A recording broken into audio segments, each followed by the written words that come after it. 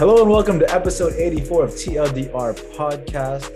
It is Monday night at 8:30 p.m. We're a little late because of me. I had a basketball game to cover, and our team lost like its second game of the season. And we obviously don't know how to lose because, we just don't lose ever. But the feeling inside the gym after that loss was just bad. We never feel that way, but it is what it is. It's Monday, like I said, so I hope you guys had an eventful weekend. I think everybody else on the podcast did. Tyler's friend broke his bone, and Tradon golfed and did not do as well. My friend broke his ankle too. I mean, he's my friend too. Yeah. But the thing is, I had to have something for somebody. You know, Tyler needed something. I don't know what else he did this weekend, dude. Yeah, I actually did. Just really sat on his thumb all day. I don't know. I had a great weekend. To be fair, I didn't really. Nobody cares, Tyler. I just hit a golf ball over 100 times in a round, but I didn't really golf. I ended up with 103, one of my worst scores in a very, very, very long time. Yeah, it was bad. Tradon, what was you I stopped keeping score. It was that bad. It was still a fun time though. Like we got adequately plastered, just a tad. By the end of it, Tradon, it's like, dude, I feel buzzy. So it was good. He went and go saw a movie too. How was the movie? Tradon, you saw a movie. It was fun. Movie. I mean, I'm not going to say it's going to win any Academy Awards. Moonfall did come out last week. It was fun. I mean, it was, it's one of those films that is enjoyable to watch. If you've ever seen 2012, if you've ever seen Armageddon, I believe that's the director of this film. Both of those films are fun. I mean, Armageddon is a classic, in my opinion, as ridiculous as it is. Moonfall is not going to be a classic, but it's fun. Like I said, that's what it's for. I mean, if you're looking for something to just do, go see it. It's fun. Go see Moonfall if you're looking for something to do. I like that. And then Tyler, on the other hand, witnessed his friend break his bone, who is also Tradon's friend. If you guys haven't realized yet, Tradon has two friends. Oh my God. One of them broke his bone. Anyway, and he said, Tyler said that he had a really fun weekend. So Tyler, what'd you do? Yeah, Friday night was just a nice 4-year anniversary, and it just happened to also land on LMU Baseball's fundraiser event, which was held at a winery in Malibu. It was super cool, really great event that they put on there. We had a lot of good wine, good food, played some poker. Didn't win any money, but I won a few hands, so that was nice. I think Jess got a flush on the first hand and then didn't win a single one the rest of the night, but at least she started strong.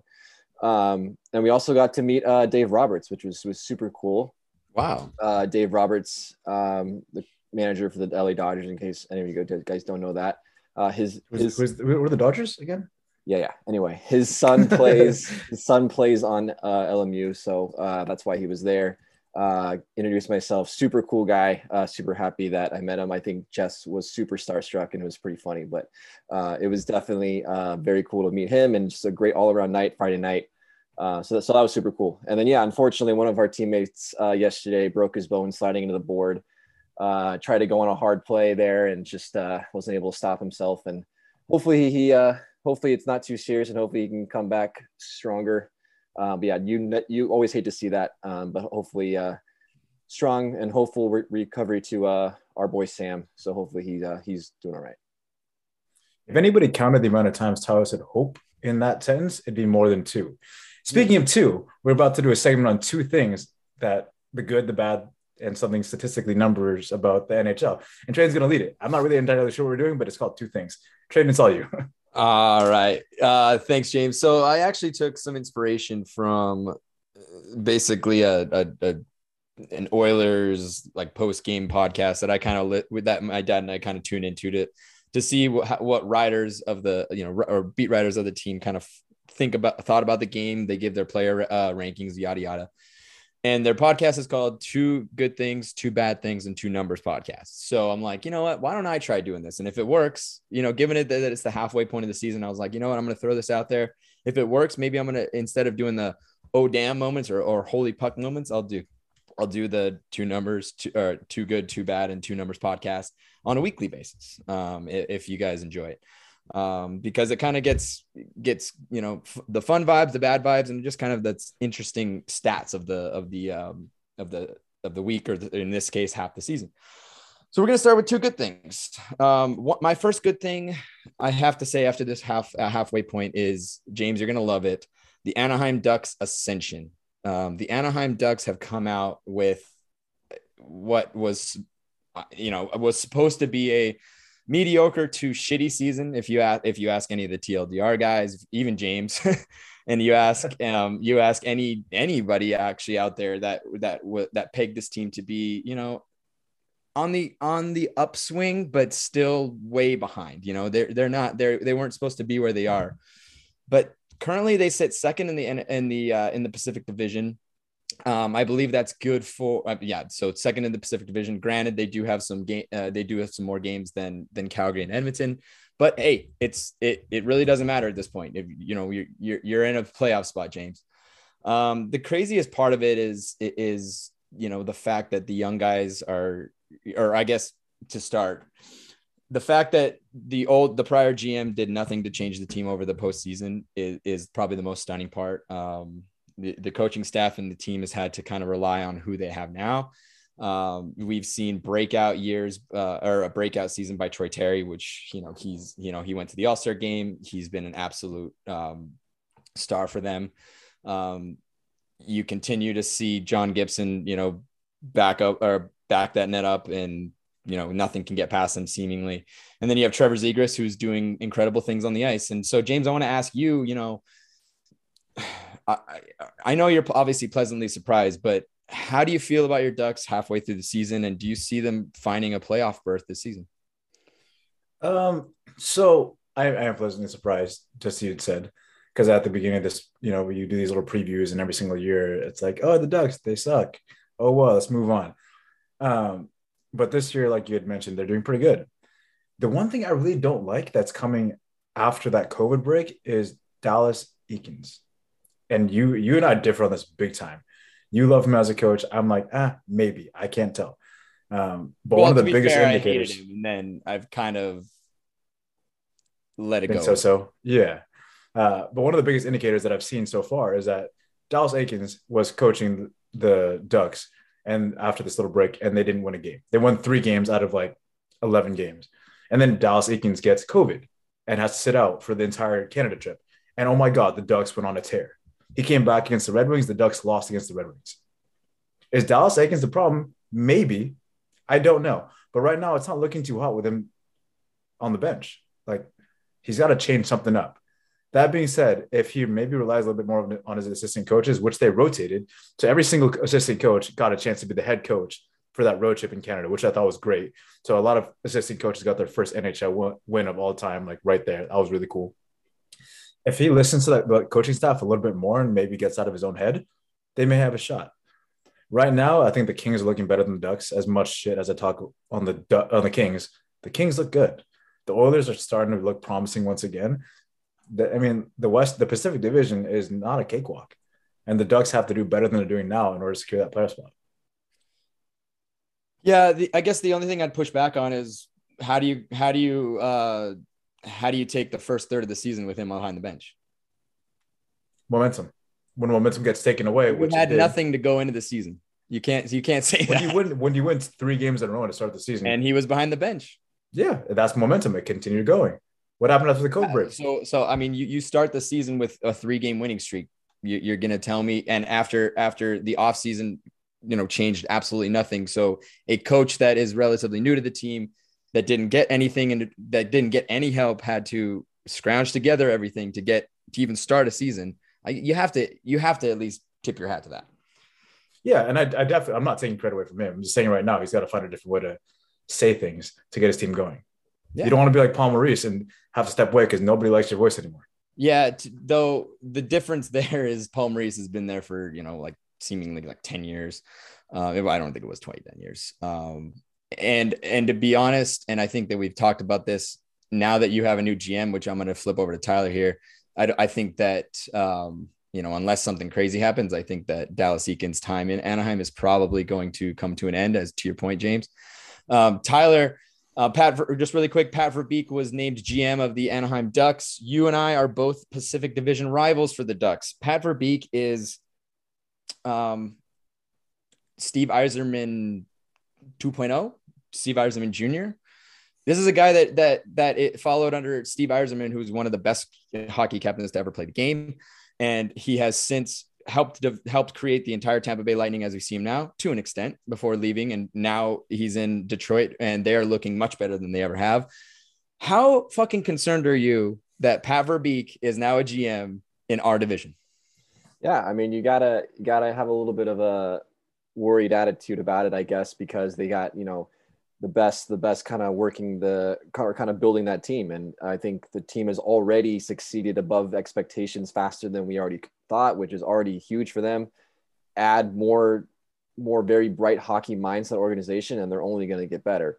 So yeah, that's definitely a little bit of a concern, but for me, in terms of a Kings fan, I don't think the Kings have been getting enough love, to be honest with you.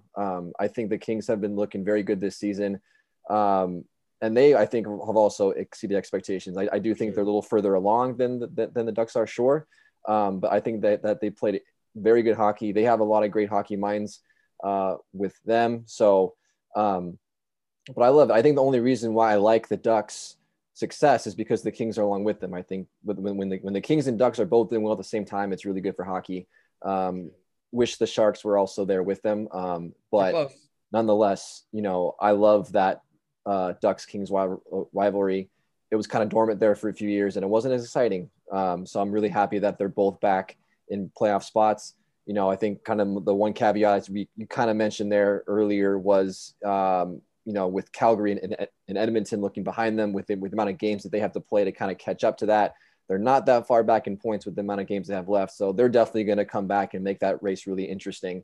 So don't get too comfortable, Kings and Ducks fans. Like it's going to get pretty interesting there with those two Canada teams coming up pretty soon.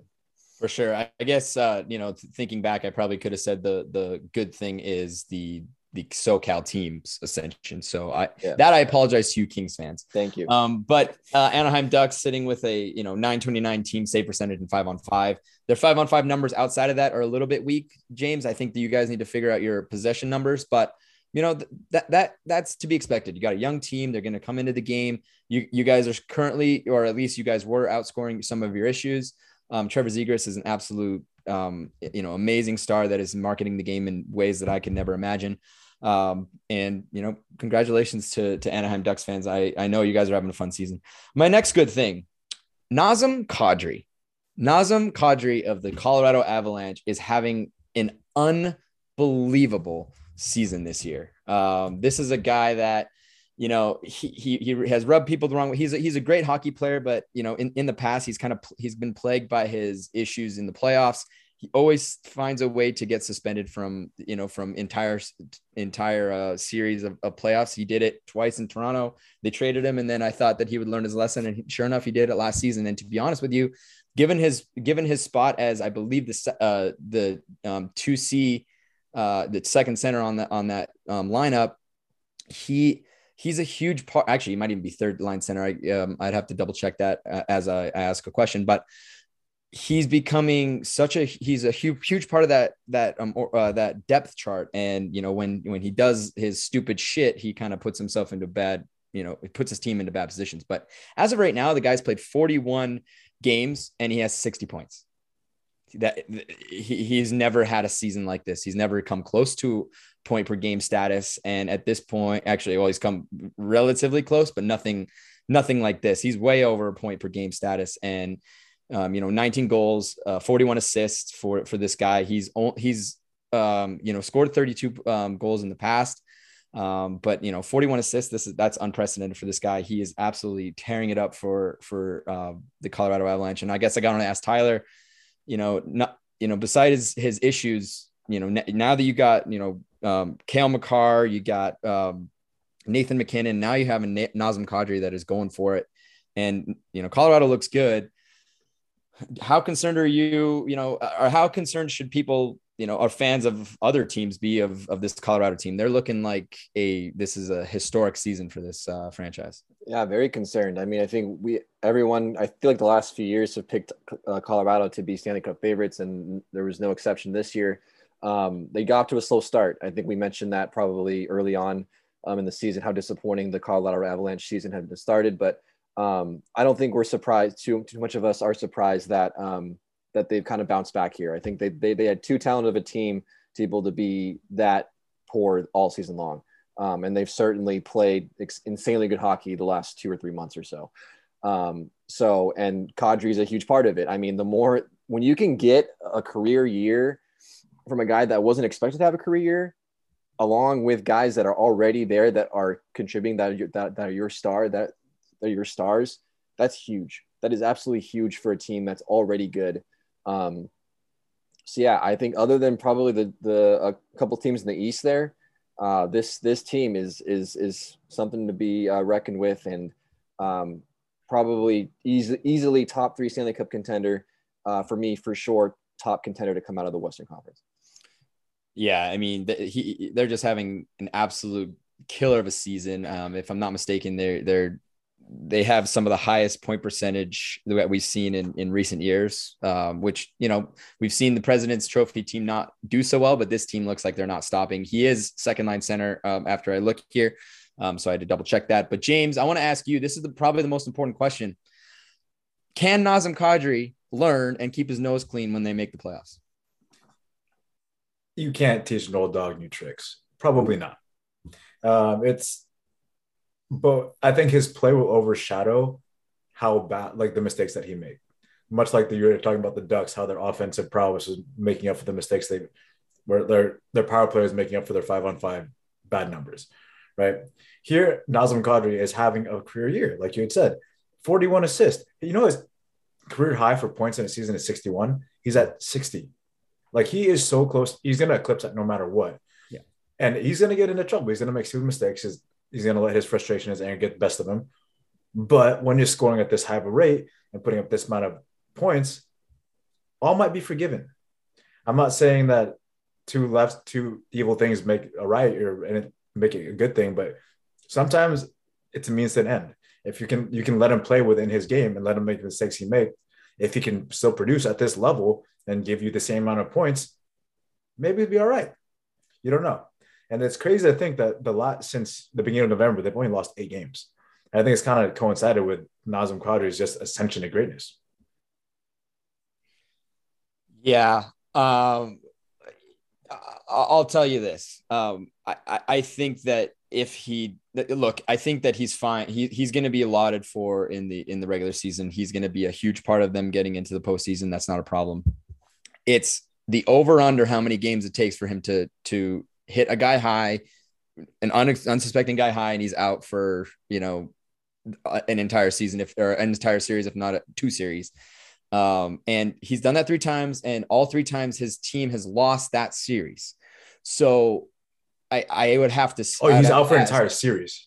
Yes. So it's not even like a game or 2. It's like, well, no, the first one was the first one was 2 games, and then it's been compounded on top of that. And as you guys know, whatever you would get, let's say it's a 1-game suspension. Let's say it's a 2-game suspension in the regular season. That's equivalent to a 1-game suspension in the playoffs, right? And it might even be compounded differently or calculated differently depending on the series, such as a second or third round series. So I would actually push back at James and say his entire season will be completely forgotten if he fucks up again in the regular season, and he's the reason that they don't make it look, they're a team that can't make it out of the second round. At least they haven't been able to. And if they can't do it again because Nazem Kadri does something stupid, do you think that completely wipes away whatever he fucking did this regular season? I think it'd be foolish to say that it completely wipes away his career year, because, okay, the playoffs are a big deal, and then also got the playoffs. Yeah. But you can't disparage the fact that he's putting up this many points, like in terms of overall standings and points scored for the entire league. He's up there. He's, I mean, like, I don't know where he is, but he's probably top 10. And you can't just throw away that entire season because you're out for, like, take it for example. What if it was an injury? If he got injured and was out for an entire series, right? And would that wipe away his entire? No. But season? It's a lot different from getting injured than you doing something stupid to get you suspended for an entire series. But at the end of the day, what happens is that you miss games. regardless of what you did to earn that, either you're injured and you missed the series, or you do something stupid and miss the series. You still miss the series. Right, but you 100% have control over getting suspended. You don't necessarily have control about getting injured. It's a little bit different situation there. And right? sometimes calls don't go your way. So what if you slip and hit somebody high and it's like not your fault, and now you got suspended because of your history? Maybe. I mean, you make good points. I'll tell you, I've never seen someone slip, fall, accidentally hit someone high and get suspended, but especially in the playoffs. But you know what? Never Who know. knows? I mean, refs are getting It's softer, right? Yeah. Softer. Everybody's getting softer, dude. The world's getting softer. So don't he might get thrown out for a game for just, like swearing. He may. He could be like Boogie Cousins, dude. Boogie Cousins looks at the ref the wrong way and gets ejected from a game. He's already on their shit list. So, and that could very well be the case. Before we move on, I just want to say the guy has been involved in a third of every single one of Colorado's goals this season. What an absolute season Nazem Kadri's having, and good luck to you, bud. I don't like you, but I really wish the best for you. Two bad things. The first bad thing I have is the bottom half of the Eastern Conference. Guys, we know who's making the Eastern Conference playoffs. That is like a for sure thing. James, I just want to ask you, do you think this is a problem for hockey? No, because I mean, like, let's look at the bottom half, right? It's kind of the people you expected to be there anyway. Like the Sabres, the Senators, the Red Wings, the Canadians, especially after all that happens offseason and Carey Price. The Flyers, the Devils, I mean, like the Jackets after they lost Torts and Seth Jones. Like the only real surprise there is the Islanders. Yeah. But other than that, like you expected everybody down here to be down here. Is it bad for the NHL? Not really, because it's kind of the way the world works. Like some people are going to be really good and some people are going to be really bad. And over time, that will flip. There's not a franchise that is always going to be really, really good and always be really, really bad. There comes a point in time where that franchise will ascend. But as of right now, it's just how the world works and how the NHL works and how all sports work. You're going to have to suck for a little bit. It is what it is. Yeah. I would put Philly into the somewhat surprising spot. I mean, I did not expect them to be this bad. I expected them to be, I didn't expect them to make playoffs, but the fact that they're behind Detroit and Columbus is like absurd to me. Especially with the star power that they have, they just can't, that organization just fucking can't figure it out. And it's turning into a bigger dumpster fire than it's worth. And they're already talking about, turning it into they're pretty much starting over. I mean, and Claude Giroux is going to be moved at the deadline. I would suspect, which is kind of crazy. He's been the captain of that team for the longest time. But Tyler, really quick, I want to ask you about the Islanders. The Islanders have been shockingly bad. And I want to just ask, like, I don't think we think that they can make the playoffs, but you never know. If you have a 10-game streak, then you definitely put yourself back in that position. But what do you think of the Islanders? Are they in trouble? Do you think that we're going to see them become like surprising sellers at the deadline? Or do you think this is just 1 year that they're going to say, we didn't make it, just forget about it? I would be surprised if they were sellers. I do think that this is just a weird year. They got off to just a really, really bad start. And I think they've been playing better lately, but certainly not enough to where I have any hope of them making a playoff spot, especially you see how far back they are in the standings right now. I mean, they're almost 20 points back of the second wild card spot of Boston there. I don't see any of those top Eastern Conference teams coming down at all. So I think there's a 0% chance that this team makes the playoffs. They might shed a couple of guys, but I don't think they're going to shed anyone major of their team. I think they still have a really good core intact. I think that they're still going to give it a go next year. Obviously, if next year goes bad, then obviously you're going to see more of the team kind of blow up a little bit. But I think this team has had so much success the last few years. It is shocking to see them play so poorly. I don't think there's any reason to freak out necessarily and completely blow this team up at the trade deadline. However, I think they might make a couple small moves here and there, shed some guys they think that they don't feel like they're for the best for them moving forward. Other than that, though, I don't see this team completely blowing up at the trade deadline. Yeah, I mean, you're probably right. I mean, they do have Cal Clutterbuck on. He's becoming UFA after this year, 3.5 million. You have to think that maybe they would consider selling him, but he's not like a star, star-studded, star. So he's a notable guy, but he's he's a part of that leadership group. But I just don't think, to your point, I don't think that they're going to find a way to get rid of him. He's a 34-year-old forward. He might find a spot on a team that's looking for a little bit more depth, but maybe they just continue with them. That's their own rental, even though they probably aren't going to be buyers, and they just ride it out to the season and just kind of, reload and kind of go for it. Just very shocking. I mean, it's just very, very shocking that the Islanders sit here. I don't think anybody suspected that. It's me, especially. I thought if they weren't in the playoffs, I expected them to be maybe, a point or two out, but they're just way out. And it's kind of crazy to see. So one second bad thing. Number two is the entire Blackhawks organization this half of the season has been an absolute debacle. You guys remember it started with the Kyle Beach sexual harassment scandal that I brought up. I thought that they had focused on fixing that issue and moving on. And it seemed like they were doing the right things. They fired a bunch of people that were involved, which was, we have to, while it was way too late, at least it was something. And then you fast forward, and just last week, the owner of the organization had, they had their town hall meeting. A reporter asked a question basically asking, hey, how can you ensure that, the next set of 18-year-olds that are looking to be drafted to the NHL, how can you give them comfort that something like this is not going to happen again? And he just absolutely blows the gasket. Basically says that we're not talking about 2010. We're not talking about Kyle Beach. We're moving forward. Didn't answer the question. Something that you'd think that is such a layup and such an easy thing to answer. Completely,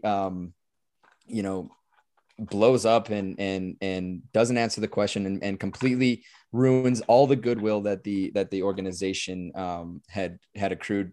Not but a day before that, the team had just elected to tell its fans that if you want season tickets, you don't have to buy preseason tickets, which is kind of a big thing because most people don't want to go to preseason games and pay the extra money. The attendance for the games have been absolutely atrocious, which is very surprising for this team. So James, I would want to ask you, man, like, do you see the Blackhawks finding a way out of this? It looks like it's a PR nightmare. I mean, and we know that Rocky Wirtz, the owner, is not going to be punished. I mean, do you see that they could fix this and fix the goodwill that they've kind of tarnished? Yeah, they can fix it. It just will take a while. You can't. This is not something you fix overnight. Like if sexual assault comes out or anything of that nature, that egregious, it doesn't happen overnight. You can't just snap your fingers like Thanos and hope to God that everything will be okay. It takes time. It takes a lot of goodwill, and it takes convincing people that, hey, we're on the right track now. And with that, you got to focus on finding high quality individuals to staff every part of your team. It could be from the equipment managers to the ice crew, all the way up the ladder to your owner. And I mean, like, your owner's not going to go away, like you just said, but he needs to really look inward and see what his values are and go from there. What do you value as an owner and that you see in a person? Because I'm not going to lie, it's a whole lot easier to teach hockey than it is to teach morals. So if you find somebody who has decent hockey experience and intelligence and stuff like that, and and is a good person overall, and you look at that record and you see, like, this is a high quality individual who can help this organization mature both on the ice and as a team to the community. Hire that person. Don't just go for the big name, and don't just go for the dude who has all the hockey experience, because sometimes too much hockey experience is a bad thing. They're so set in their way that they're not open to changing it up. And the game is changing. We all know this. Everything changes over time. And the mark of a good hockey coach is to adapt to that given change. But now you focus on somebody who has good hockey intelligence and is also a good person. Be a good person. That's all you need in life. Like, it'll take you farther than you think. Hey, I like that. And, the Blackhawks have become, you guys know how much I hate the Calgary Flames. You guys know how much I despise the Toronto Maple Leafs. At this point, I think the Chicago Blackhawks are my most hated team in the NHL. And Tyler, I want to add, and this actually goes off of what James said, hire the right people. First of all, this might hit a little closer to you both. Just yesterday, or it might've been today, the Blackhawks fired the AT of their AHL team because that person was alleged to have done some sexual harassment we don't know the story there, but that's just yet another tarnishment on the organization. Granted, they did take care of it quickly, which is more than we could say about Kyle Beach's incident. But Tyler, the GM search is still hot and is a hot button issue, especially after what the owner just did.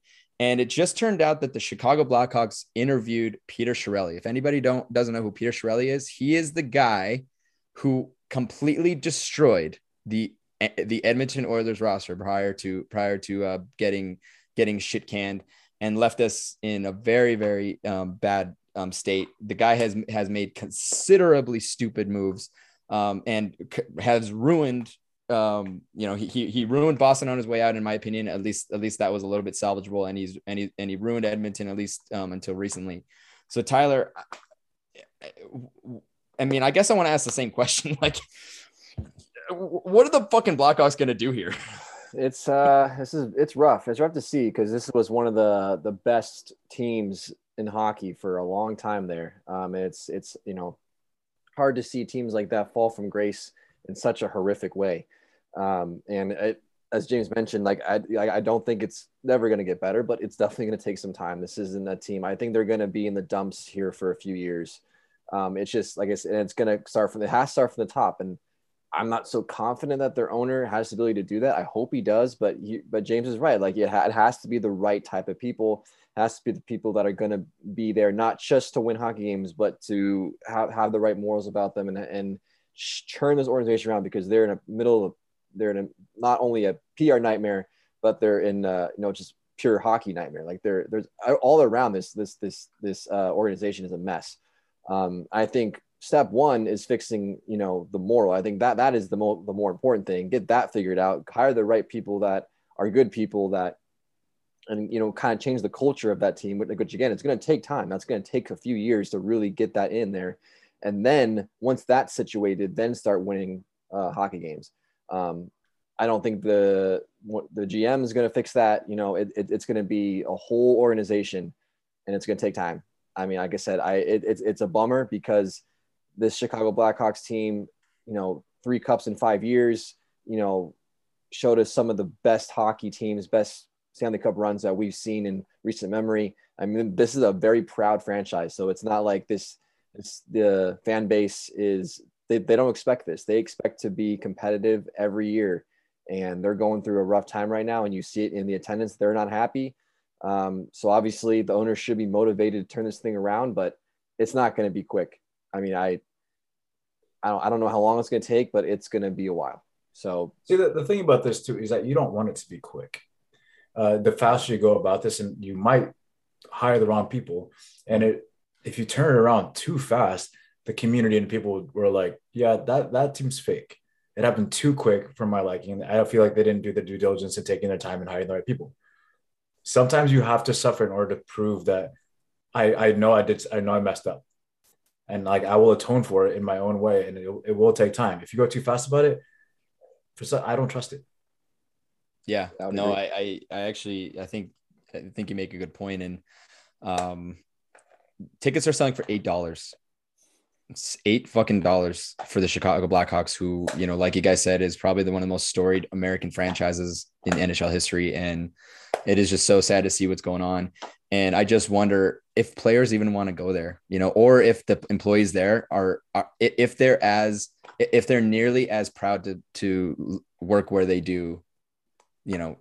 I'm sure they used to say, oh, I work for the Chicago Blackhawks. It must be tough to say that now, especially given all the stuff that's happened, especially when you have what the fuck moments like, what Rocky Wirtz did. So I can't say that I feel bad because Chicago Blackhawks dug their own ditch, and now they're lying in their own pile of shit. It's what they have to deal with. All right, 2 numbers. No, the guys don't know about this. It's just going to be 2 numbers that I found very interesting in this halfway point. My first number is 10.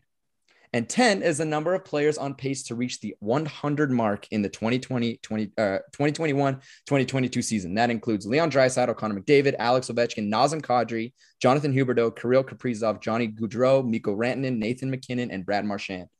Only one of the prior 14 seasons have ended with 5 or more 100-point scorers. And that was 6 in 2018-2019. So we are seeing way more goals by the top guys. Something that, I would not have expected to see 10 players reach the 100-point mark. I think it was like 3 or 4 seasons ago that only one player reached the 100-point mark in that season. So I'm going to ask you guys, James, who is going to get the Art Ross Trophy, which is the most points in the season? Of those 10. Of those 10. Well, I got to look at the real numbers here, but I mean, it's really hard to argue against somebody like Connor McDavid or Leon Draisaitl because they're perennially up there every single year. Who's number 3 and 4 though? Just questions. So the number 1 is Jonathan Huberdeau. Really? The number 2 is Draisaitl. The number 2 is Draisaitl. The number 3 McDavid. And number 3 and tied for 3rd. I'm sorry. McDavid and Kadri. Number 3 is Nazem Kadri and Connor McDavid. So I'm going to have to go with Draisaitl for this one. Reason being is that the Oilers need to score to win. We all know it. The Oilers goalie situation is not a good situation. The Oilers defense is not the best defense in the world. They're going to let in goals. So how do you still win games? You got to score more. And the one thing that Leon Draisaitl is very good at is passing the puck. He got some really good pinpoint passing, and he can also score. This dude can snipe from anywhere. Put that together, and the fact that also Connor McDavid loves to just toss the puck around draws a lot of people to him. Because of that, you're going to have more opportunities for Leon Draisaitl to score more points. So I'm going to go Leon Draisaitl on that one. I like that. He's 1 point behind. He is 1 point behind or 1 goal behind in the goal race too. So I like that pick. Tyler, who do you got? Just be different. I'm gonna go Huberdeau. Guy's currently leading. I mean, that's a terrible pick. You gotta love what Florida's doing out there. I mean, look at. I mean, 17 goals isn't exactly up there, but 47 assists. I mean, to me, having a high assist count is just consistency. That's coming in, and he's just a great hockey player that can create plays. That's putting his team in a good position to score. You can do that night in and night out. Goals will fall when they fall. Obviously, there's probably better goal scorers on this list for sure, but Huberdeau, I think the most consistent guy. I think you see that with the assists. I think he'll end up with the most points at the end of the season. I'm going to agree with you, Tyler, and I'll tell you why. This Florida team are like they are the Golden State Warriors of the NHL. They are scoring at a pace that I have never seen before. They put up 9 goals against the Tampa Bay Lightning, and they just did it because they can. They are caving fucking teams in, not even bad teams, but good teams. And Jonathan Huberdeau is leading that charge. He has 64 points, in his 47 games. That's more than he had in his 55 games last season. The most points he's ever had in a season is 92. I mean, I think he's definitely going to eclipse that, and I think that he's going to make a very strong move to get there, because the entire team is scoring and he's involved with it, and that's why and that's the difference. James, to your point, Leon Draisaitl I think is going to be with him every step of the way because, like you said, they have to score. But Jonathan Huberdeau has so many players that can feed him, and Leon Draisaitl's depth chart is a little bit weak, and the way that the Florida Panthers are moving right now, stay out of their way because they will pound you into the ground, and they have. Okay, my last one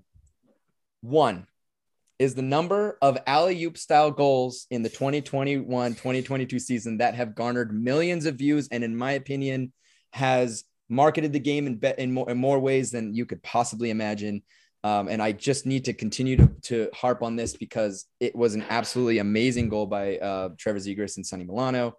James, does Zegras outdo himself? I would say that his solo look Michigan goal was close, if not was there, especially was one fluid motion. But do you think he's going to do another one this season? Do another one? Yeah, absolutely. But I don't really know how you outdo yourself from that other than doing another one. Because honestly, I don't know hockey all that much. And I don't know what's cooler than that. I'm sure you guys have like have a vision of what's cooler than that. But to me, that was like the epitome. That was the apex of it for me. Because I was like, I can't even envision anything else other than that because I'm just not exposed to it. So that being said, I think for him to really outdo himself, he's got to do something cooler.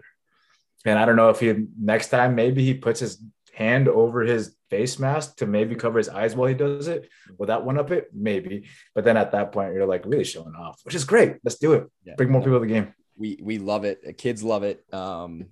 He did say at the All-Star game that he wants to try and score with the butt end of a stick, which is a fucking absurd. That's dumb. It's dumb, but like ridiculous if he does it. So Tyler, I want to ask you, did you watch his insane thing that happened? I don't even know what to call it at the All-Star game where he dressed up as the average Joe. I forget his name. Peter LaFleur. Yeah. From dodgeball, blindfolded. I don't think he was actually blindfolded. I think he could see through the blindfold. Let's be real, people. Don't ruin my imagination. Don't ruin this for me. And no, I'm not trying to. I'm just saying, I don't know what owner would allow him to put himself in a position where he could get hurt at an All-Star game. But nonetheless, even if you were able to see or you couldn't see whatever, what he did was absolutely insane. Tyler, try and break that down for me. Yeah, I don't know how we didn't win that competition on that. Look, okay, hold on. They were in Vegas. They're in Vegas. The house always wins. Alex Petrangelo is bullshit.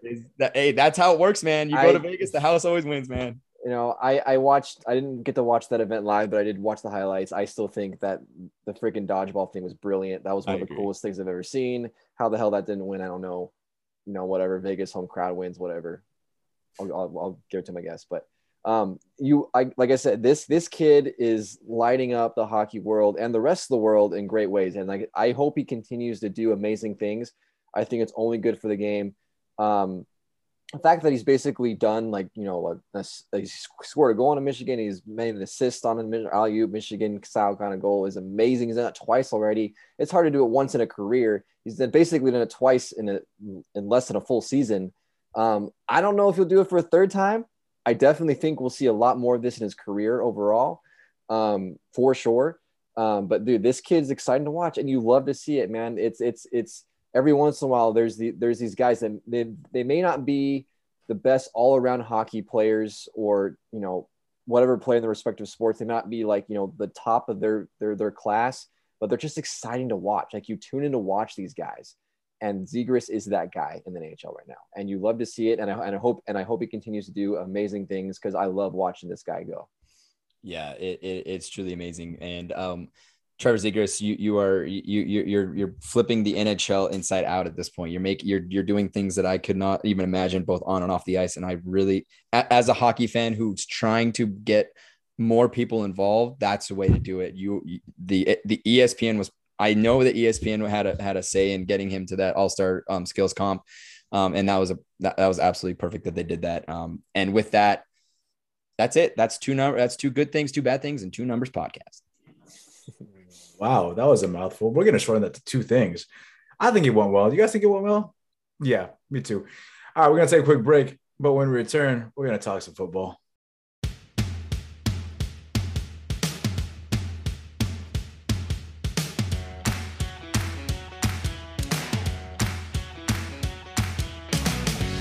Welcome back, everybody. It is Super Bowl week, which is a great week for everybody, unless your team is playing. In that case, you are nervous.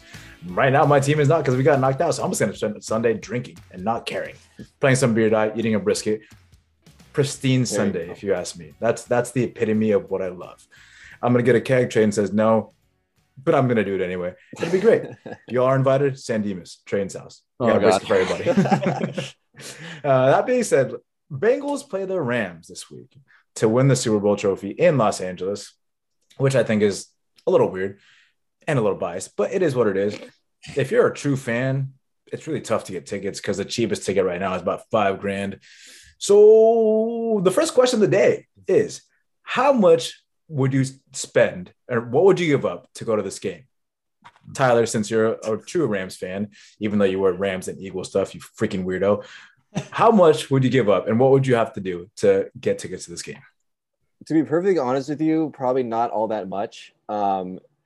I prefer to watch the Super Bowl at home with friends, and I can drink as much beer as I want, and it's way cheaper, and enjoy it with more people. Obviously, there's probably nothing beats being at a game. I get that.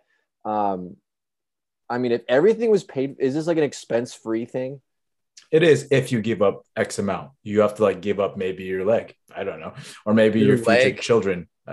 Maybe the person who's lending you money is now having to name your next 3 children. Is it just me that's going? Or do you get a +1? Well, +1. And depending on if that person, if your +1 decides to give something up as well, then they get a +1. It's exponential. Yeah, I don't know, man. I mean, like, all I've ever known with the Super Bowl is like going to someone's house and watching the Super Bowl at someone's house. Like that to me is what the Super Bowl is. I've only been to one. Have you been to a game? I've been to one NFL game in my entire life, and it was a Rams-Niners game at the Coliseum. Great experience. I loved it. I have not been to SoFi yet. I would love to go to SoFi. So, but honestly, I don't know.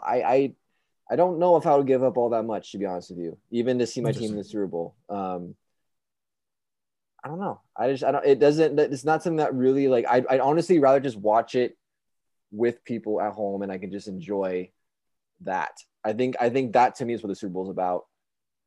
If you ask me about the World Series, a completely different answer, but for the Super Bowl, I don't know. It's just not all that much, to be honest with you. So the thing about it is a very boring answer. So I'm really hoping Trey says something different. I would give up.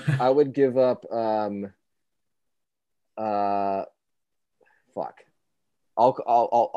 You'd give up fucking? Wow. Oh my god. Whoa.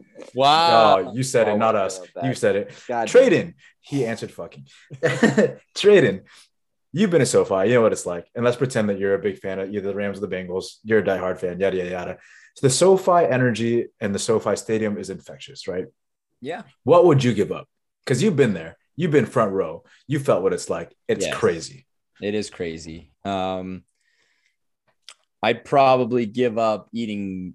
Let's say eating meat for a month, which is kind of says a lot because I eat meat every single day, like three times a day. I only say that because it's random and I'm trying to be fun. But I'm going to be honest with you guys. I've said this to a lot of people, and as much as I loved going to the NFL game, the NFL is in the way the NFL has shown the game on television is better than anything, any sports event, any sporting, anything in the world. I mean, the way they market their game on television is better than any other sport out there. And that's why I'd actually rather now, unless I can give up meat for a month or pay $500, because that's what I'd probably pay for a ticket. I'll say $500. $500. That's it. Yeah, because dude, the game you see. Well, maybe it's because I even though I like the Niners a lot, I don't feel that close to football as maybe you do. Again, like Tyler, if it's an NHL game, completely different story. But the game on TV is done so perfectly, and you see a lot more. You get a lot of analysis, and the way that they just market their players, they market the game is so good. And the Super Bowl is kind of the creme de la creme of that. And you get and I guess that part of it. And now I'd love to go to, maybe that's a bucket list thing. I'd love to go to the Super Bowl one time. That was last episode, but thank you. Yeah, you fucked that up. So that was last episode, but thank you. No, technically it wasn't. Not really. That's not really doing something. It's not really a sport. Going to a Super Bowl. It's an activity. Not really. That's like saying going to a movie is an activity. It's not really an activity. You're just sitting there. It's a verb. Going. So I guess it's maybe a distant bucket list thing, but like I said, the game is marketed so well, and I can't say that I give up more than like $500. So those answers were nothing what I expected. Okay, well, plus, if you go to the game, you can't watch the commercials. I don't care as much about the commercials. You, Even though the commercials are really good. You guys care a little bit about the commercials. I do. Like, you appreciate. I don't want to see Gronk. Tell me Okay, he's special fuck that. again. We already know about how shitty that commercial is. They won't be doing that. There's always They probably will. There's always like will. 1 or 2 Super Bowl commercials that come on, and we're like, nice. Like it happens. It happens every year. Yeah, no, you're right. Like that's part of the whole day. It's like like obviously the game is the most important thing, but the commercials are a nice little just like secondary part of what makes Super Bowl Sunday great, along with being, like I said, like at a house watching it, drinking beer. Now that said, all that shit. That said, you get to drink more at home. You get to eat more at home. You don't have to sit in traffic. You don't have to pay for parking. And like if you need to go get food, it's not like you're gonna miss much because you don't have to wait in line. Like you have to walk 10 feet to the kitchen. I mean, just saying. All right, so everybody, James, nobody go to the Super Bowl. What you got, James? That's not what we said. Nobody go to the Super Bowl. Watch from home. Let's go play on an empty stadium once again. You're asking guys that are not like, it's not like we are not football fans. We're football fans, but we're not like painting our faces, wearing fucking like Bengal face paint and shit. Like we're not that. You know, of course, it's not gonna be orange and black because Tyler hates orange and black. I get that. Let's move on to an actual football question here before I get way off track. The Bengals defense is not as good as the Niners defense. We can all agree on that. So for the Rams, what is more important, the pass game or the run game? Tyler, you go first. Wow, that's a really good question. That's a great question. I know it is. I thought of it on my drive over. Shit. I'm gonna say it's gonna be the passing game because it's their strength. Okay, so if their passing game doesn't perform to the way it should because it's the best that they have to offer, they're going to be in some trouble because the Bengals also have a pretty good passing game. The Rams running game is not their strength. I think it's hit and miss. You don't really know what you're going to get out of Akers or Michelle, depending on who's kind of running that running back offense there. And I'm not too concerned about the Rams running defense, other side of it. So I'm not too worried about the Bengals running us out of the water either. So for me, it's the passing game has to be the more well-oiled machine here, which I'm sure it will be. You know, obviously Matt Stafford, Cooper Kupp, and then you have to throw Odell Beckham Jr. in there. Jefferson's been a nice surprise. Hopefully Higbee is healthy, but we'll see about that. It's not looking too great. But I think they have great depth on receivers. Obviously Stafford so far in this playoffs has looked fantastic. So for me, that machine, the passing game for the Rams has to be functioning at their best level. The running game, like I said, just needs to complement it. I think I kind of said that about last game too. Of course it's important. It can be a difference maker. Like if either, Akers runs for 100 yards in this game, like I think game over. So it can certainly win or lose the game for them. But in my opinion, if either one of those goes bad, I'd rather have it be the run game. Question for you, a follow-up question. Who has a better passing offense, the Rams or the Chiefs? A better passing offense? I think probably on paper, it's probably the Chiefs. But, and also real life, the Chiefs. But they're not in the Super Bowl, so. Oh, yeah, I understand. What I'm saying is that the Bengals found a way to stop the Chiefs, who had a better passing offense than the Rams. Yep. And yet you're saying that the Rams passing offense will be their strength against the Bengals. Yep. Okay. Yep. Just clarifying. Yeah. Shane, do you think the runner or the pass is going to be more important in this game for the Rams? Despite what they did against the Chiefs, this passing defense is still of the worst statistically in the league. They're ranked really, really low, but they're actually ranked quite high on the rushing defense. And that's why I'm actually going to say that the Rams rushing offense is going to be important. And I know that's kind of weird, but I'll tell you why. Because I think that if the Rams establish their ability to move the ball, to move the chains on the ground, it's already going to start to wear down that line. And it's going to give Matt Stafford the ability to then utilize his weapons when he can, because we know he can. We know this passing defense is not very strong, and I think that the Chiefs failed to well, I guess I shouldn't say that, but I guess what I'm trying to say is the way to really open up that passing game is to establish that running game, to wear that team down. And that's how you wear teams down, is you wear them down on the ground, you get them tired, you start moving, you start having those long drives, and then you're going to start opening up the passing. I know it's kind of like a circular thing. But that's why I think that their rushing game needs to be a lot better than it has been, because it's just going to start to wear down the defense of the Bengals and open up opportunities for them to start, throwing the ball. I like that. My next question is one of the biggest matchups the Super Bowl has to offer, offense versus defense. It's going to be Jalen Ramsey against Jamar Chase. Jalen Ramsey is a shutdown corner who travels with the best receiver on each team. Jamar Chase is a rookie, but it is an amazing rookie. Who wins this matchup, the offense or the defense? Jalen Ramsey, the cornerback, or Jamar Chase, the rookie wide receiver? Tradon, back to you. I'm going to say Jamar Chase. And it's not necessarily just because Jamar Chase has kind of outdone himself this season, but it's actually the other side. It's actually Jalen Ramsey who's actually shown to be a little bit more of a sieve than he should be, especially at his level. Now, I'm not saying that he's bad. I'm not saying, Tyler, don't shoot me. I'm not saying Jalen Ramsey's terrible as much as I hate him.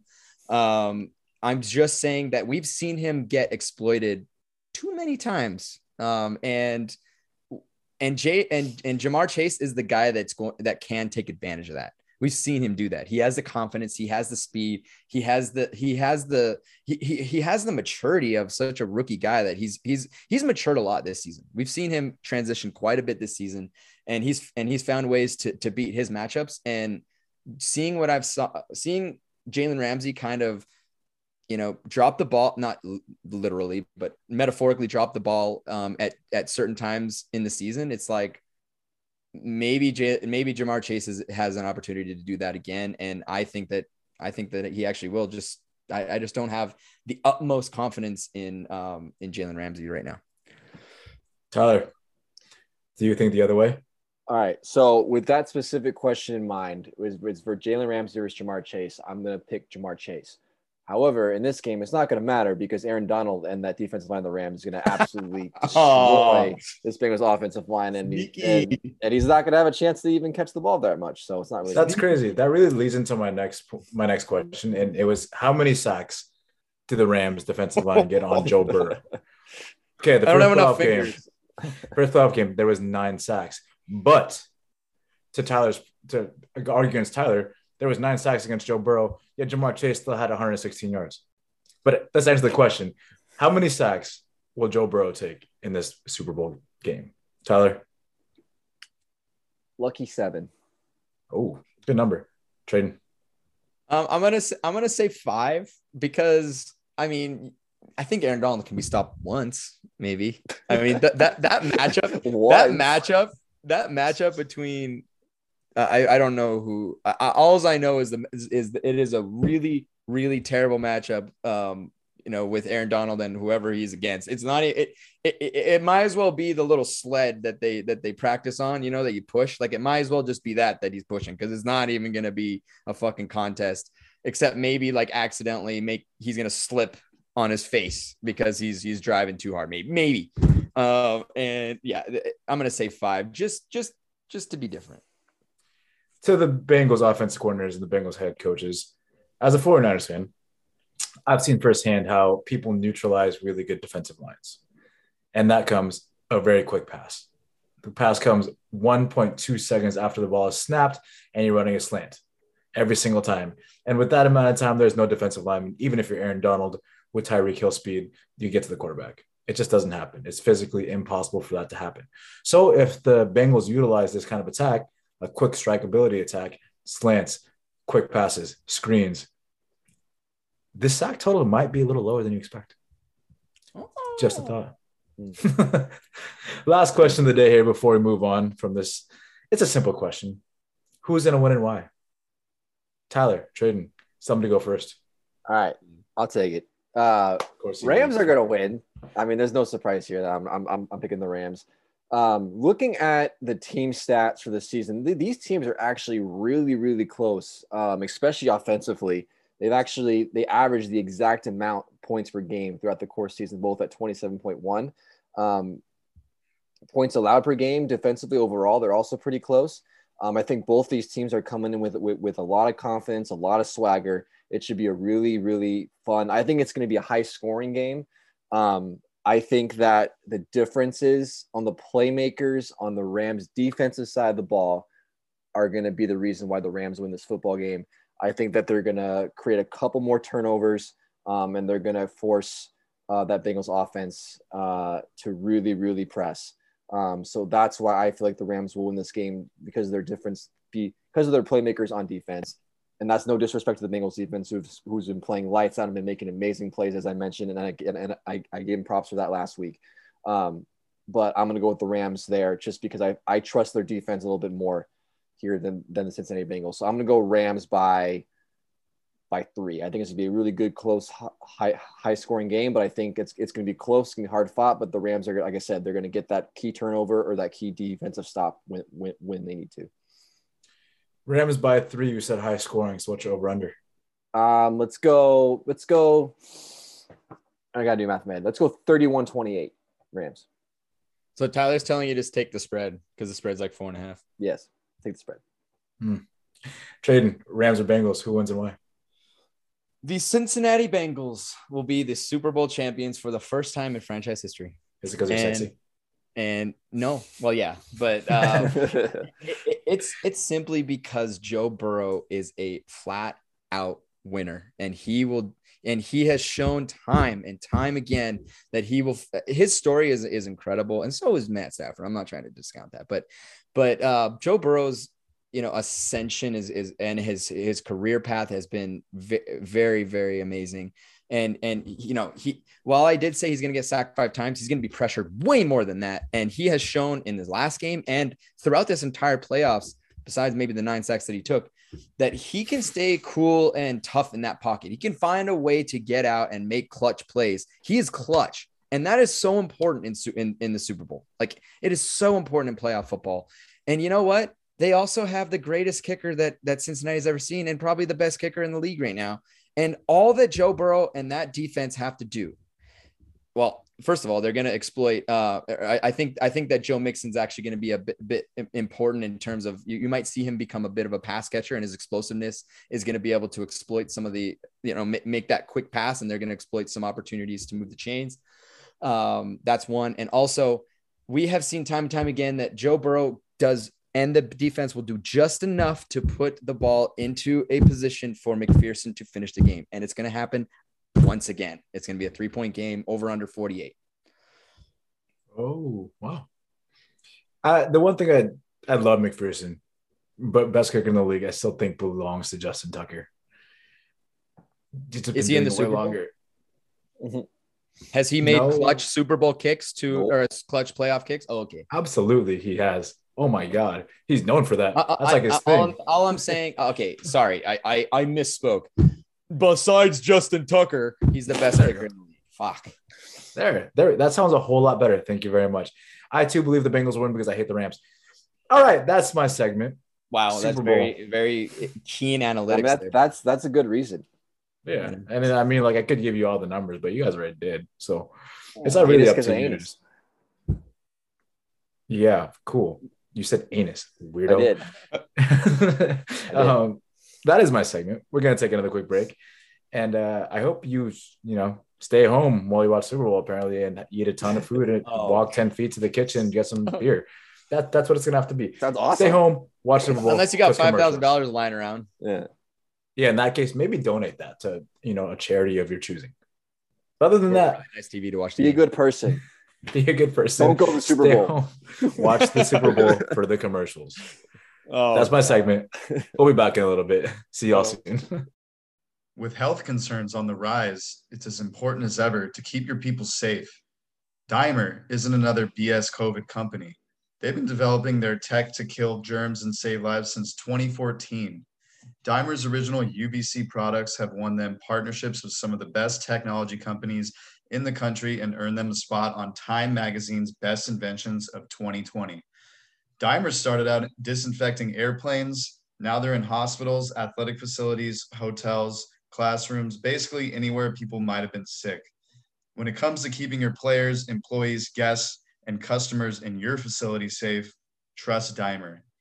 For TLDR listeners, they are offering free disinfection as a service in select areas. So that means they will come disinfect your facility for free. You can take them up on this offer by visiting dimeruv.com and at dimeruv on social media. Use code TLDR for your first disinfection as a service appointment for free. That's Dimer, like diner with an M, as in Mike Trout. Ever heard of him? Kill more germs, prevent more infections, save more lives. dimeruv.com.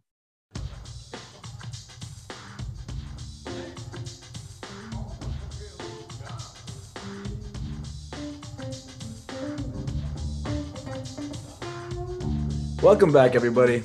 Hope you enjoyed our boy Eric. And like as always, if you have some sponsorships, want to give us free money, give us a gift card, I don't know, let us know. We'll gladly take any and all of it, as long as it's ethical and moral, because that's what we're about at TLDR Podcast. That being said, we're going to talk about the Olympics here. The good, the bad, the ugly. That's probably wrong. The segment's like the best moment and the worst segment of the Winter Olympics thus far, led by Tyler King. Yeah. All right. So Winter Olympics, in case y'all didn't know, it started last week.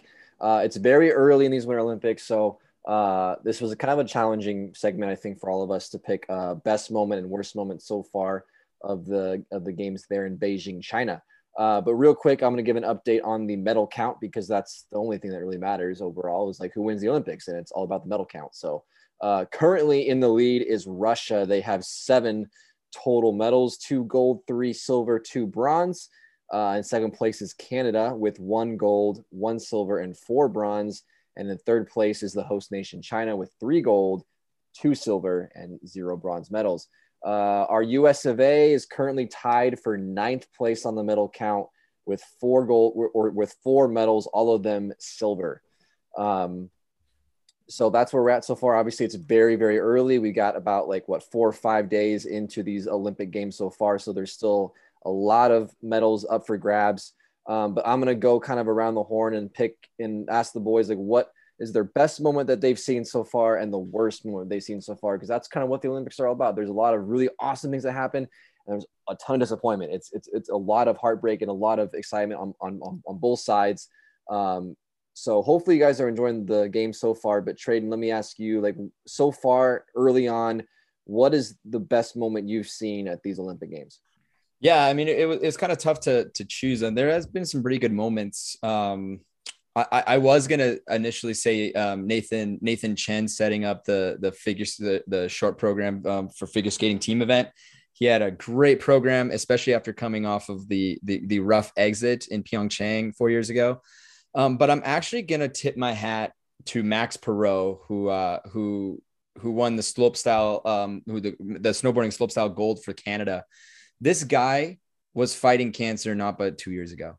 The guy was fighting fighting cancer. He's 27 years old, so he's a little bit younger than me, almost a year younger than me, and he comes back and has an unfucking believable run in the slope style, which I absolutely love the slope style. It's one of the greatest snowboarding events out there. And he absolutely kills it with, I believe it was a 90.4 score, which, I mean, that's unbelievable. There's 2 Canadians that won medals in that event, but Max Perot, I mean, to deal with what he dealt with and then to come back to the Olympics and get gold in slopestyle after all of that is unbelievable.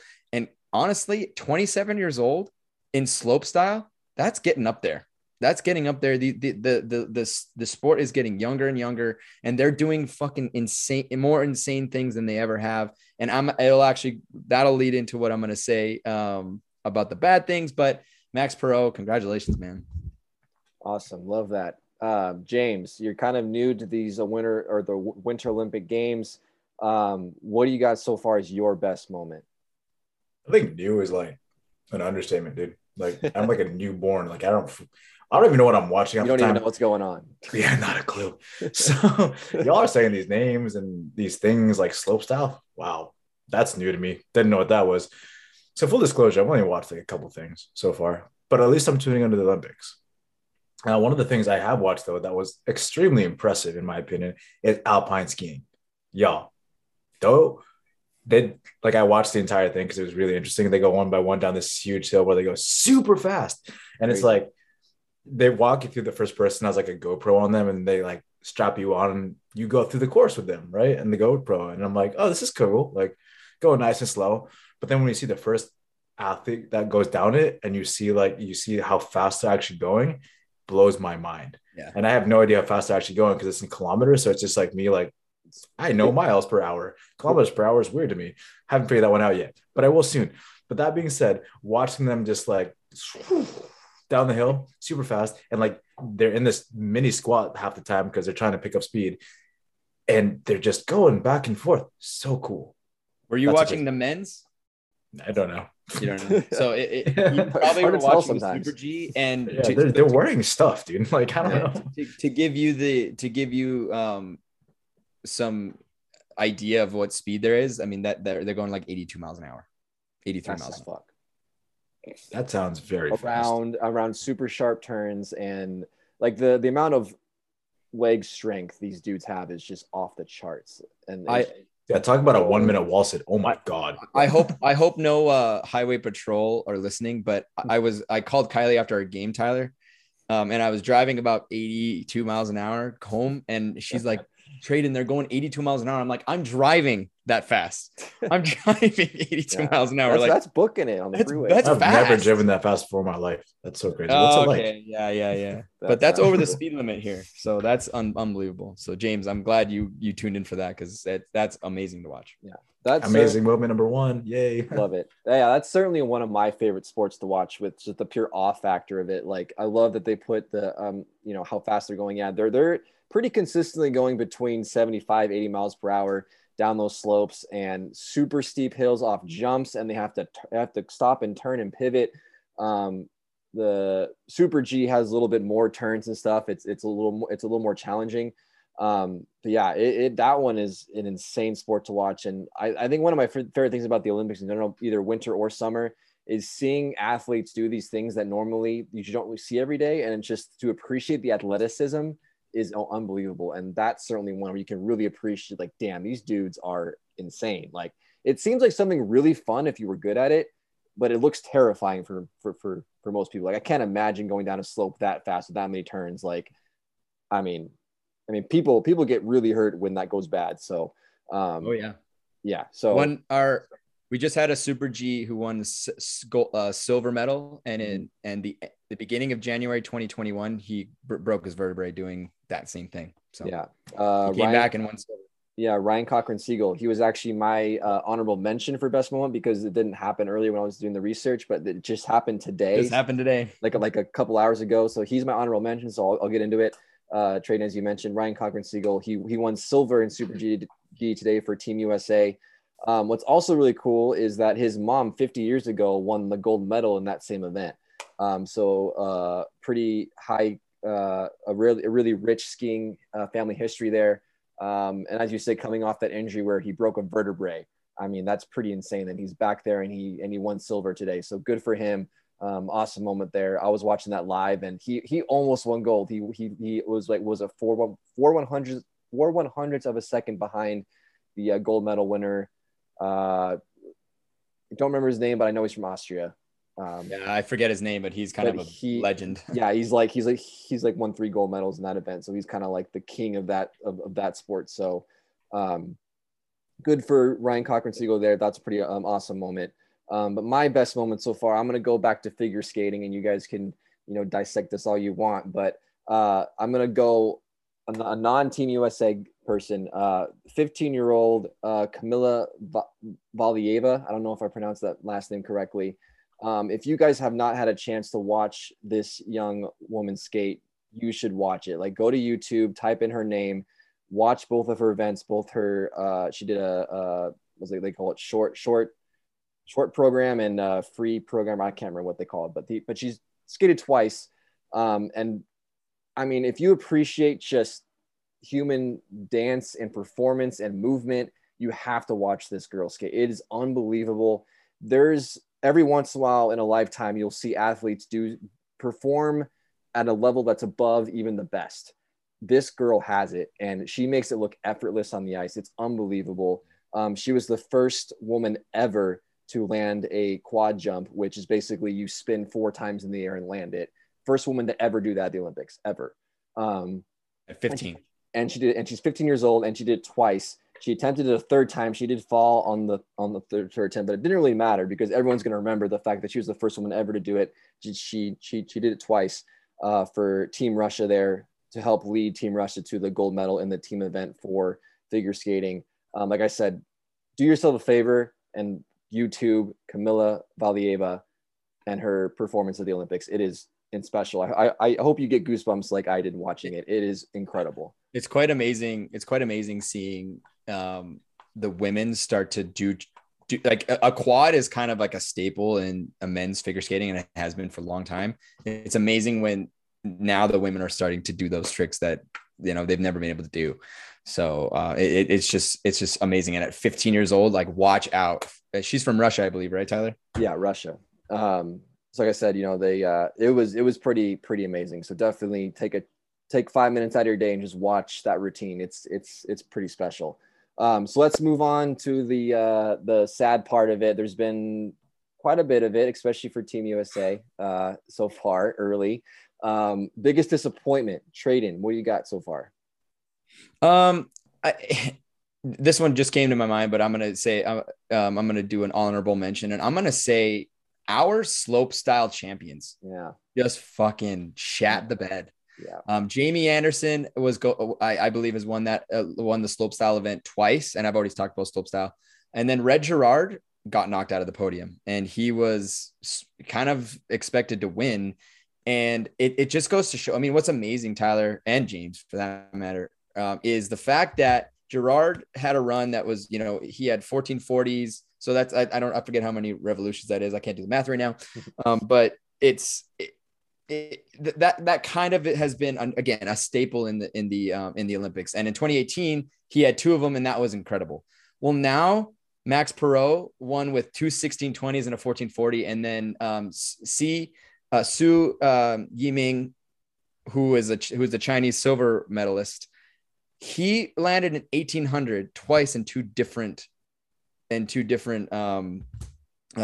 runs, which is 6 revolutions. That, I mean, it just goes to show that it's getting, the athletes are getting younger, they're getting better, and what worked 4 years ago ain't gonna work anymore. And guess what? Everyone's gonna be doing 1800s in 4 years, right, Tyler? And it's like, what next? We're in for a treat coming up. But I'm gonna say the biggest disappointment, it has to be Brianna Decker. It has to be what happened to the greatest female hockey player probably on the planet right now. Brianna Decker in America's first game against Finland got tangled in the first period, got tangled up with a defender. And I don't know the injury, Tyler. I don't think I read it, but it was what was really disappointing and sad about it is there's no fans there. And usually when there's injuries, I'm sure that athletes are screaming, but you probably can't hear them because the crowd's so loud, or at the moment there's no crowd and you could hear her just scream bloody murder. And it's just heartbreaking. And now the United States are getting their depth, challenged. And right now we're down by 2 against Canada. It's just a preliminary, so it's not a huge deal, but you know, it's a worry going into the medal rounds. Yeah, huge bummer. Currently we're playing Team Canada down 4-2. It's like I said, that I think the depth is a huge part for both of these teams, and to lose a player like that is definitely a major blow to Team USA. I don't, like I said, I think with hockey and things like that, I don't think they've officially released what the specifics of the injury was, but the fact that she's out for the rest of the Olympics would make you think it was probably a fracture. It definitely looked like a lower body, possibly a tib fib kind of fracture there, and kind of the way it looked and sounded. And yeah, it was not pretty. I mean, if you have to get carted off the ice, that's definitely not a good thing. So hopefully, speedy recovery to her, and hopefully Team USA can step up. But obviously that's a huge blow. It's not looking good right now in this. They're they're playing Team Canada right now. It's just a pool stage, so it doesn't, it's not a medal match or anything, but certainly for bragging rights and confidence boosting and seating wise, it certainly matters. So hopefully they can step it up. But yeah, that's definitely a huge disappointment for Team USA there. James, are you catching up with the lingo so far with these 1400s and by the way, 1800s 5 revolutions, not 6. I can't do math. Sorry. Yeah, quad jumps and all this stuff. But what's your biggest disappointment so far? First of all, when y'all say revolutions, I just think of my car. But that's a great. So they spun 5 times before landing. You said 18 billion or some shit. 1800. So 360s 1, 2. You add it up. Math. Yeah. I don't got a calculator, so that's a no. Biggest disappointment so far. Y'all hyped up curling way too much. Oh man, that was the first. You're wrong. You're already wrong. All right, well I'm done then. I'm just fucking with you. Next, that was like the first thing. That was like the first thing to come on. I got the NBC app and it was like, oh yeah, replay curling, and I was like, oh yeah, let's fucking do this. Curling, everybody loves it. Tradon loves it. Tyler loves it. Let's go. Let's see what it's about. I was pretty bored, guys. Where is the excitement in that? Where is the fast pacedness of it? It's like this person takes a little stone thing, puts it on the ice, and then slowly goes with it for a second, and then lets it go. And it's just going the distance. Girl, fast, live. That's all you hear. And that cool, man. Awesome. It wasn't very exciting. I mean, it's really not for everyone. It's not. It's one of those. I think you guys love it so much because it's something that y'all can actually do. You're not going down a hill going 82 miles an hour. Well, first of all, I can ski, so that not 82 miles an hour. Not 82 miles an hour, but I can't curl. Neither could you. Neither could Tyler. You could try it. Yeah, of course we could try. I could try skiing 82 miles an hour. I'd probably die, but I could try. You're not gonna die doing curling. So that's true. But well, hopefully. The reason I like it you take the Swiffer too hard to your face one. Yeah, right. You slip. The reason I like it, to be fair, is because I understand it, and that's tough. I mean, if you don't, why is the middle called a house? Exactly. Why are the field goals called the field goal post? Like, it's the same shit. Like, you take it to the house. Yeah, you take a football to the house. That's like the farthest end of it, but the house is the middle. The house is the middle. That's where you score. That you live inside a house. I live in the middle of walls. You live in the middle. It's up to you. Anyway, the host. I was like you, James. To be honest, I'm gonna say maybe nothing like me. Three Olympics ago, I was like, "What the fuck is this?" And I sat down.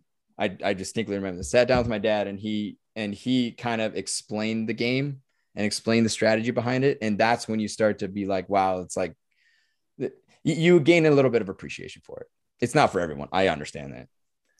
Yeah, I would agree. It's definitely not for everyone. The one thing about curling that is kind of funny with James, I do agree with you, is they scream and yell at a volume that is completely unnecessary.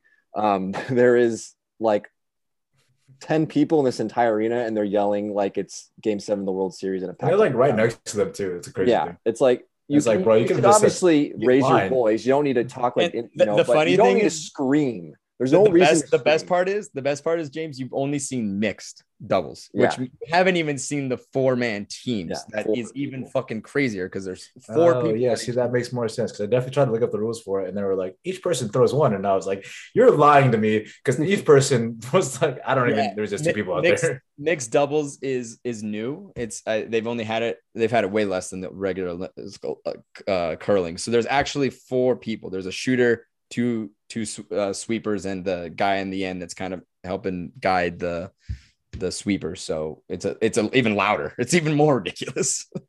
Yeah, our USA team didn't do very well with mixed doubles, which brings me to my. Canada did well, pretty good though. Yeah, Italy is amazing. Italia. I don't know when their gold medal game is, but it's soon. Yeah, coming up on that one. Which brings me to my disappointment. Obviously, it's early, but so far, no gold medals for Team USA, and they've had plenty of opportunities to do so in events that they normally do win. As Tradon did mention, slopestyle probably being the most disappointing so far. Both of the reigning champions, Jamie Anderson and Red Gerard, didn't even medal in both of these events. It was the first time ever that Team USA did not win gold in snowboard slopestyle. That was one that we definitely expected to win. And there was a few chances too. I think, like I said, we've won 4 silvers. I think probably at least 2 of those probably could have been golds and should have been golds for us. So like I said, it's like I said, like a lot of Olympics left. The fact that we're 9th right now in the medal count is like kind of like a surprise and a huge bummer for me so far. We're not always leading the medal count the entire time, but we're definitely at least in the top 5 pretty much from the get-go. So the fact that the only reason that we're 9th was because of Ryan Cochran-Siegel winning that silver in Super G. Before that, we were in like 14th. So we need to step it up a little bit. Between Michaela Schifrin falling on her first run. Schifrin's not doing that great. Yeah, it's not been great. Right now, the best we can do right now is 2nd place. Like I said, all medals matter, but the fact that we have no golds to show for it yet, certainly a concern. And we got our girl Chloe Kim. I think she knows half pipe. I'm not even going to say Sean White because I think he needs a walker to get out there because he's so old. And even he thinks that they're way beyond him. So even though he created his own trick and he's the only one in half pipe history to get a perfect 100 score, he's not even going to be. I don't think he's going to be on the podium. So. Yeah. So I think honestly, I think a lot of, the slope style events that we're almost like, we're going to win this in gold for sure, didn't happen. So hopefully there's a few more snowboarding events. I think USA snowboarding is, probably some of the best in the world, along with, Canada and Australia, New Zealand for some reason are really good at snowboarding. So it's fun, but it makes the competition really fun, and it makes the Winter Olympics super fun because you don't know what to expect. And there's always surprises around the corner. So hopefully you guys have been tuning in. Guys can always watch highlights. Obviously prime time and all this stuff is like when we're sleeping and all this stuff, but you can always catch up the next morning. So hopefully you guys tune in more. Still a ton of Olympics to go on, still a ton of medals up for grabs. Hopefully next week during our update, Team USA will climb the medal count a little bit better. But yeah, this hockey game too is not going so great. So Team USA, we're rooting for you. Off to a rough start, but hopefully we can bounce back a little bit here. But James, that's all I got for the Winter Olympics. Awesome job, Tyler. And that brings us to the end of episode 84, which is Cordell Patterson's number. I've been thinking about that this entire episode. I was like, what is 84? What does that correlate with? Cordell Patterson of the Atlanta Falcons. But real fast, let's recap this episode here. What we learned today. There are 2 things good in hockey at all times. There are 2 bad things in hockey at all times. And there are 2 things related to numbers about hockey at all times. Secondly, if you're watching the Super Bowl, watch the Super Bowl at home, and the Bengals are going to win. And last but not least, the USA is not doing too hot in the Winter Olympics, but you should watch the Winter Olympics. That being said, hope you guys have a good rest of your week. We sure will. We'll see you next week.